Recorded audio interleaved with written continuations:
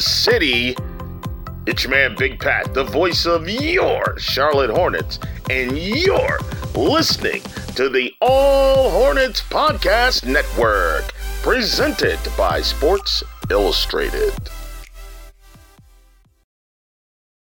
Another day is here, and you're ready for it. What to wear? Check. Breakfast, lunch, and dinner? Check. Planning for what's next and how to save for it? That's where Bank of America can help. For your financial to-dos, Bank of America has experts ready to help get you closer to your goals. Get started at one of our local financial centers or 24/7 in our mobile banking app. Find a location near you at bankofamerica.com/talktous. What would you like the power to do? Mobile banking requires downloading the app and is only available for select devices. Message and data rates may apply. Bank of America N.A., member FDIC. When you need mealtime inspiration, it's worth shopping Kroger, where you'll find over 30,000 mouth-watering choices that excite your inner foodie. And no matter what tasty choice you make, you'll enjoy our everyday low prices, plus extra ways to save, like digital coupons worth over $600 each week. You can also save up to $1 off per gallon at the pump with fuel points. More savings and more inspiring flavors make shopping Kroger worth it every time. Kroger, fresh for everyone. Fuel restrictions apply. City. It's your man, Big Pat, the voice of your Charlotte Hornets, and you're listening to the All Hornets Podcast Network, presented by Sports Illustrated. Welcome to the latest edition of The Stinger on the All Hornets Podcast Network. Today's episode, we're looking for a little bit of an off-season preview, and I'm joined by writer at SB Nation's Bright Side of the Sun and podcast host of the Sun Solar Panel, Dave King, to talk all things DeAndre Ayton. Dave, thanks so much for joining us today. Oh, I appreciate being on the show. Thanks. Yeah, I expect there's going to be a lot of teams who are at least going to kick the tires on this Ayton thing. Is so polarizing. So it's always fun to talk through, but it's almost as complicated as it is polarizing. And we'll talk about the complications on any Ayton trades as we get into this. Yeah, it definitely is. And that's why I wanted to have yourself on, an expert in all things Suns, so we can get into some of the details there. I guess one of the things that really triggered this was, and the Ayton rumblings have been out there since the Suns dropped out the playoffs, but the thing that really triggered it was today, John Hollinger had an article in The Athletic, kind of looking at really through the lens of the Detroit Pistons' potential trades for DeAndre Ayton. And in that, he dropped the quote that he now feels it is more than likely than not that Ayton will not be on the Suns next year, which I'm not saying that's any breaking news because that's kind of been speculated for a while. But did that kind of catch your eye? Was that kind of unexpected from yourself? Not unexpected. No, actually, let me give you from the Suns' point of view how this has all unfolded. With Ayton as a 22-year-old in his first playoffs a year ago, he appeared to have dispelled all the concerns that he would not show up at playoff time, that he would be played off the floor potentially at playoff time. All the concerns pretty much on DeAndre Ayton looked to have been resolved and questions answered in last year's playoff run, where the team, the Phoenix Suns, made the finals for the first time in 28 years and only the third time in a 54-year franchise history. So coming off of that, he showed that he could play, he could stay out there in a small ball against a small ball lineup, which is incredibly important if you're DeAndre Ayton, because you have to be able to move your feet enough and be able to stay in front of guys enough to to survive out there on the perimeter on a 5-out offense like the Clippers did in the Western Conference Finals. And he did very well, and which is great because on the other end, he's so much bigger than anybody. And in the paint, when they do drive into the paint, he's there to stop guys from scoring in the paint. So he appeared a year ago like what the Jazz always wanted Rudy Gobert to be. And Rudy Gobert has won 2 Defensive Player of the Year titles, I believe now, but he's always in the playoffs been exposed as somebody who gets lost in no man's land once a team goes small. And that's how the Jazz lost so many times in a row. And just today, we also saw Quinn Snyder just walk away and say, I give up. You guys need a new voice. It's not going to work. He just walked away from the Jazz. So anyway, that was a year ago. A year ago, DeAndre Ayton appeared to be the guy that the Jazz fans always wanted out of Rudy Gobert, a guy who could stay on the floor. He even showed himself well against Giannis Antetokounmpo, even though he was on an island against Giannis in the Bucks scheme, and the Suns didn't do anything to alleviate Ayton at all. They played him basically 40 minutes a game, mirroring Giannis's minutes. He did survive okay, but he wasn't great. And that was his worst showing last year. So I'm just talking about a year ago, as it looked like all the questions were answered. Number one overall pick originally from 2018. Luka had never made it out of the first round, all this stuff. It seemed like the Suns had the right guy. And a year ago, they declined to extend him. They declined to extend him for his max. And what the max is basically for the number one overall pick is about $30 million a year plus 8% raises for the next 5 years. This was a year ago. The Suns are well managed on the cap. They were sure they had to re-sign some guys and all that. But when you're a finals bound team, when you're a team trying to win a title, it's okay to be in the luxury tax. Luxury tax is simply a penalty against the owners for spending more money than their peers want to do.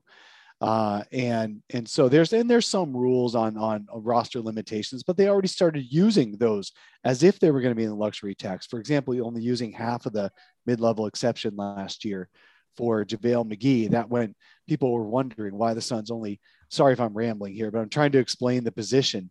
The Suns only spent half their mid-level exception on JaVale McGee last year because luxury tax teams are only allowed to spend half of that. It's called the tax MLE, which is half of the, or just slightly over half of the full mid-level. The Suns did everything a tax team would do without going into the tax last year. So they proved that they could do it.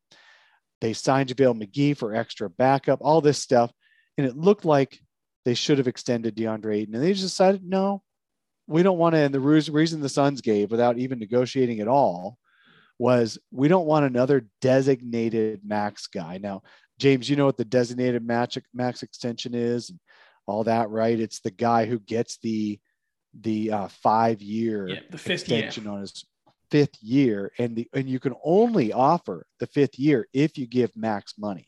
So you can't give a $20 million a year 5-year contract. It has to be, in last summer's case, $30 million plus 8% plus all this, and you become this designated rookie max. The Suns already have one of those in Devin Booker. Any one team can only have 2 at a time. So the reason James Jones gave for, well, DeAndre Ayton's camp wouldn't consider anything less than that. We don't want to cap ourselves on the ability to acquire a guy during because that designated max lasts the entire length of the contract. If they wanted to acquire another guy like Devin Booker in his age range, they didn't want DeAndre Ayton to be the reason they couldn't. I took that as, well, they just want DeAndre Ayton also, right? Because otherwise you'd have to trade Ayton. So it sounded like good, like management, but Ayton's team obviously was not happy with that. He played out the season. The Suns do have all the control on restricted free agency. Now he wouldn't be designated anymore, even if they offered the max. Although they can't go 5 years, I think. But that's the thing is now that they have that cap off of the ability to sign him, they could sign him to a max. But the word out of everyone is that the Suns would rather not. They agree with most everybody else that you don't give max money to a center. Because he's got limited playability in this playoffs. Ayton for some reason proved it. He proved it by ultimately being unplayable against the Mavericks of all teams, and Luka Doncic, the guy he wasn't a year ago, the guy he was a year ago, fought through all of that stuff, played through all of that stuff, played great.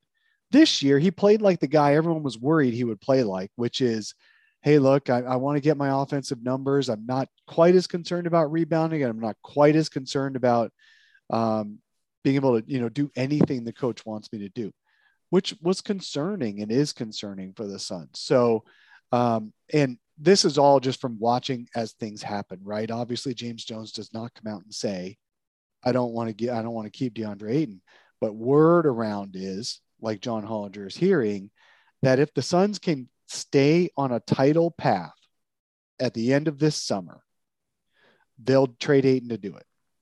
How you do that is very complicated, but they would trade Ayton if they can keep a title contender in place. That I'm 100% sure of. And the only mechanism for them to do that is through a sign and trade, because the Suns don't have any cap space.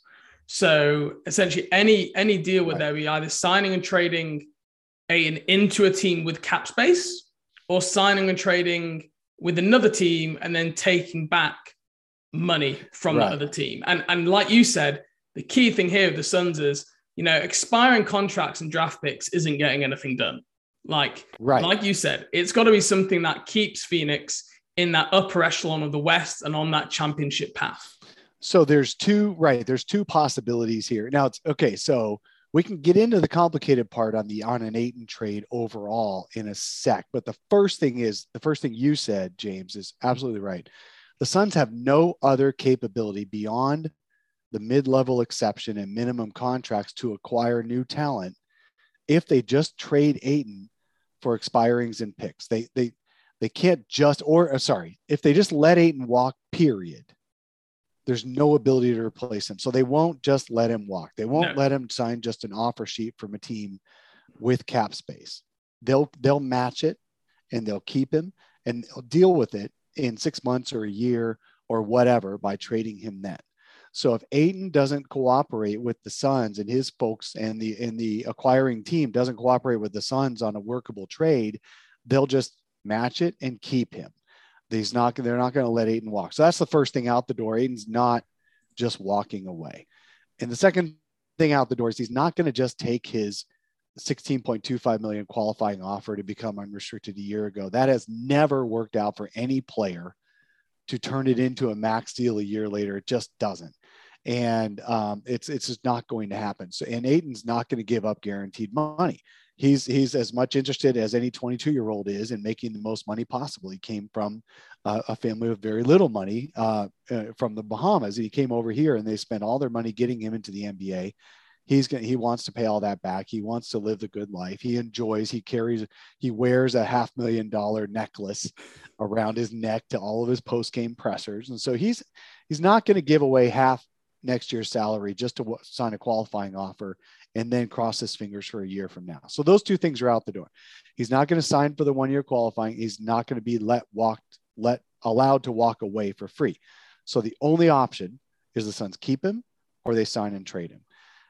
And really, if you're going to stay a contending team, you have to get some kind of value that adds up to a contending team with him gone. That doesn't mean the Ayton trade itself would be one-stop shopping for contention, but it does mean it would have to bring back players or picks that could be used in a trade for a top 10 player alternately. Now, there's rumors that Kevin Durant would like to play with Devin Booker. There's rumors that LeBron James would like to play with Devin Booker. Both players are kind of on their outs with their team because they didn't make either, in LeBron's case, didn't even make the playoffs. And in Kevin Durant's case, got swept. Nothing worked out for either guy the way they thought it would be. They thought it would work out. There's rumors those two would like to force a trade to the Suns, similar to the way Chris Paul did a year ago. If that's the case, the Suns are probably going to backdoor negotiate what do you need back in a trade for one of these guys. And then that's going to be the rules on an Ayton sign and trade. Because here's the other thing is Ayton cannot be traded directly to either of those teams. They're both in their own salary cap situations where they cannot accept a sign and trade player and in the first place, period. And even if they could acquire Ayton. And then the other complication on Ayton sign and trade is he's only worth half his contract going out from the Suns as he is going into the other team, and there's salary matching issues. And so you'd have to include a third team and all this. But even before all that's considered, Brooklyn cannot take Ayton in a trade, period, because they are hard capped. They cannot do a sign and trade acquisition. So from how I understand it and how John Hollinger laid it out, that DeAndre Ayton in a sign and trade essentially counts for $19 million. Now, obviously, you'd be... It's 15. It's half of if he got the 30.75 on the first year max, and you count half of that and then the 25% allowance, I think, for the matching, raises. that's what gets you to the 19-ish million. Right. So trading him, if you were to sign him to a, whatever contract, that creates some challenges. So I just want to check like some of the names. So I'm presuming all these guys would be available to be packaged with Ayton in the right deal. And I just want to float them past you before I start, before we start spitballing some ideas of how Charlotte may or may not be able to get into the Ayton sweepstakes. So we'll start down at the bottom. Campaign, $6 million per year. I presume he is someone whose Suns would be open to packaging with Ayton. Yeah, the great thing about the contract, all the contracts you're going to mention, at least probably I'm guessing the first half a dozen contracts you're going to mention, where you could almost sit there in James Jones's office with his management team and say they'd sign this for a tradable contract. Every single contract you're going to bring up is only guaranteed for one more year. Correct. So that's Campaign at 6. Saric at 9.2, Shamet at 9.5. I think that's for maybe 3 more years, though. And then Crowder for 2 more years. Shamet's the only one that goes 2 years guaranteed. And then Crowder for 10 per year. So there's a lot of other guys you can package there. But at the same time, if you're packaging, I don't know, Ayton and Crowder, that's a lot of your playoff rotation minutes, which you're sending away there. So I'm guessing again there that Crowder is the most valuable of those names put out there. So he might be the least attractive, but he's definitely one of the most available. Yeah. Yeah. So when we come to Charlotte, like the Suns are going to have the pick of probably teams across the league. You've got Detroit, the Spurs, other teams are interested. You being Phoenix Suns GM, playing James Jones for a minute. Let's just start here. When you look at the Charlotte's roster, what entices you, or at least brings you to the table of, I want to have that conversation with Charlotte about what's interesting? Is there anything? Is there any starting point? Or is it straight from the outset? Do you just not see anything on that roster and go, I just don't see how anything could work here? Yeah, I am looking at Charlotte's roster right. The first thing is that I don't believe, and I'm not entirely sure, but I'm 99% sure, there cannot be a double sign and trade of Miles Bridges for DeAndre Ayton. So it's just not going to happen. Bridges is going to want more because he's going to have to agree to that. He's going to want more than what he's allowed to do. And then the Suns won't want to hard cap themselves as a returning a sign and trade player. So that's one guy I want to take off the table, even though he would be attractive as a potential acquisition guy. I don't see that happening. I think on paper, that's maybe not a bad starting point, but like you say, the cap mechanisms in place in the CBA make that just logistically almost impossible for both teams. Right. I mean, they could probably literally do it if they really wanted to, if Miles Bridges would accept a figure that's in the 18 million range a year, which he probably doesn't want to have to. And if both teams are okay with being hard capped beyond that, because once you acquire a sign and trade player, you become hard capped and you cannot do it again, which is what the Nets have already done that and they cannot do it again.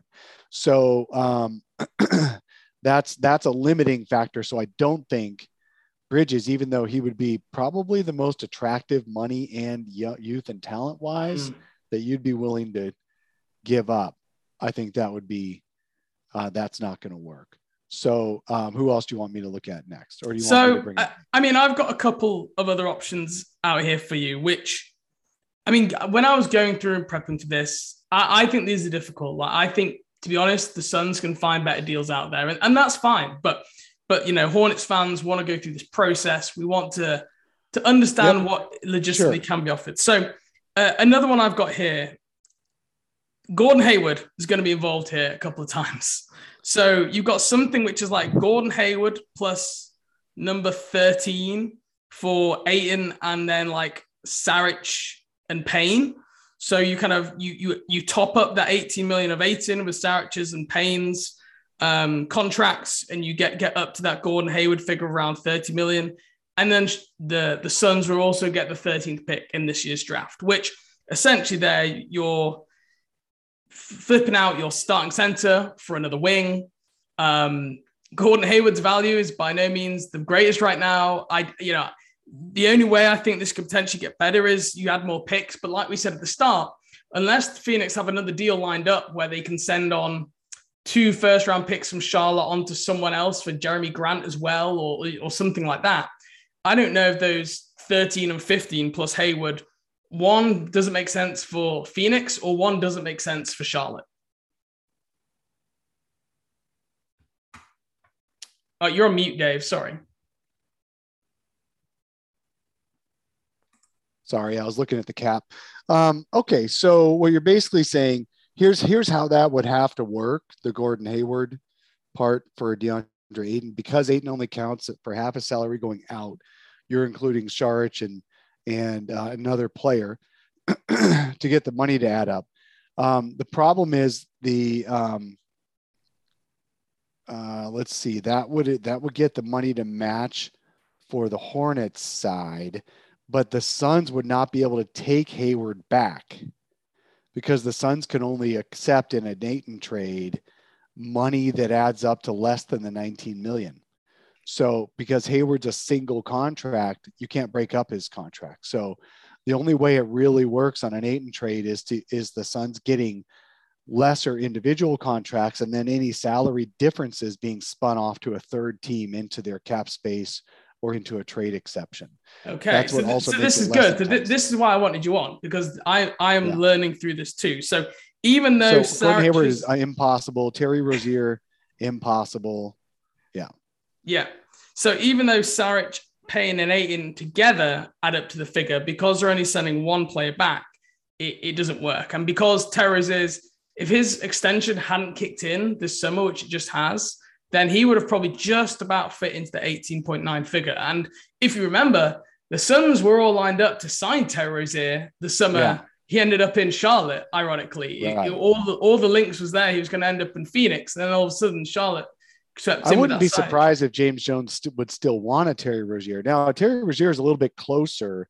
He is to the figure. Yeah, he's a little bit closer to the salary figure, right? He's not at exactly that 18.8, but the Suns could bring more back if they send a little bit more out. There might be there's something John Hollinger was talking about in his article that didn't jive with what I heard from someone else who's a real cap magnate who understands all this. And so I've got to reconcile that. But if you're within a few million, you could probably work out a third team in there and make it happen somehow with extra salaries one way or another. I don't know the exact details, but Gordon Hayward, there's no way to make that happen. Okay. Terry Rozier, it might be possible.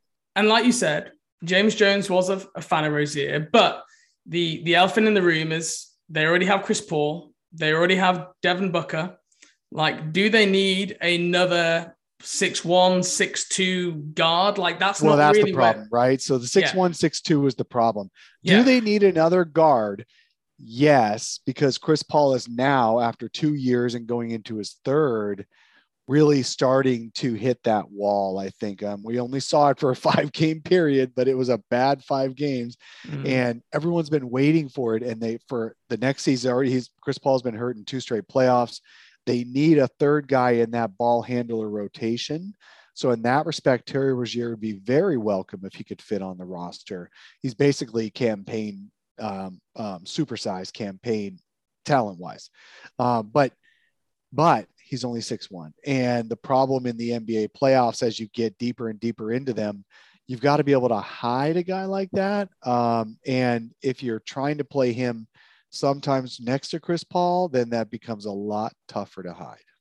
Yeah. So, for me, like I say, if Chris Paul was moved in another trade or ended up getting a long-term injury at some point this offseason, maybe then it makes a little bit more sense. But I don't think, and you probably don't think that's likely to happen at all. Not Chris if you're keeping Chris on the team. That's true. Yep. Exactly. So I also think that means that Terry Rozier is out. You can then get into names like Kelly Oubre. Not going to happen. I don't know what happened Kelly with Oubre them. Experience in I loved him. No, I loved him.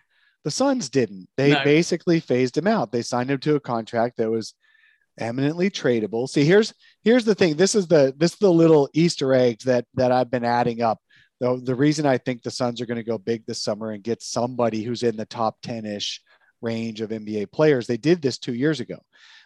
When Kelly Oubre was a restricted free agent, they re-signed him to a 2-year, $30 million deal, 15 each year. That made his contract eminently tradable, along with Ricky Rubio, who they also signed the year before that, to 17. And those added up to suddenly a guy like Chris Paul, right? You trade those two. So Kelly Oubre was only re-signed. For some reason, he rubs people the wrong way. And he was only re-signed for that tradability, but he was never the Suns' favorite. He was fan favorite, but he was never the Suns' front office favorite. I think there's a 0 chance they reacquire him unless he's being immediately flipped for something else. Yeah, and he's just of such a different talent level. It's not even the same ballpark. The only guy who I actually think I really like for the Suns is PJ Washington in terms of his style of play. But again, the problem here is that he's an expiring next summer. And if the Suns are wanting to save money, PJ is going to be earning a paycheck himself. It's not going to be 30 million like Ayton, but it's probably going to be 10 to 20 million, something in that range, depending on this next season. And again, like PJ for me is like a great sweetener. Like if it was a Rozier plus PJ or something of that nature, but like you say, then the money just gets too high. So I don't see any way that can work. So kind of after working through it, in terms of just straight up trade partners, people will clamor for DeAndre Ayton, especially if he's taking meetings. Hornets fans are going to be doing it, but we've gone through a list here. Unless there's something I've missed, there is nothing that imminently seems doable with the kind of the information that we've got at hand at present. Yeah, I agree with you. There just doesn't seem to be anything doable either. PJ Washington would be a guy who likely could very well fit in the Suns rotation as they move away from Jay Crowder. So here's the other thing. Now, Ayton, I'm pretty sure I agree with you. No way Ayton gets moved to the Hornets in a sign and trade. Just isn't going to happen. But if the Hornets are looking to swap out players, certainly a PJ Washington would be interesting. I don't know. We'd have to look back at each team's roster and all that on trades, but we'll talk about that another time. Today, you were only talking about DeAndre Ayton. I just don't see that happening. No, I agree. But really useful to have you on, Dave, to get your insight into this. Like we say, because of the cap minutia, it is a complicated subject, and it's like some fans see it simple as Ayton is a free agent. Charlotte should get him. Yeah. And I wish it was that simple. It would make life a lot easier trying to explain it to people, but as we've seen that, it's not. But Dave, I really want to say, what you can hope for, I appreciate it. What you can hope for possibly is the Suns keep Ayton at the 30 million, and they're so sick of him being in and out of consciousness some days that they want to trade him mid-season, and then suddenly Gordon Hayward's and they're 100% match. They're a perfect match salary wise. Or Miles Bridges, not this summer, or Miles Bridges. After you guys keep Miles Bridges because you don't want to do a sign and trade with anybody else. And then you realize that's not your perfect. Right. Exactly. 6 months from now, trade deadline, Miles Bridges for DeAndre Ayton could be very fun. I just don't see it possibly. Right. Yeah.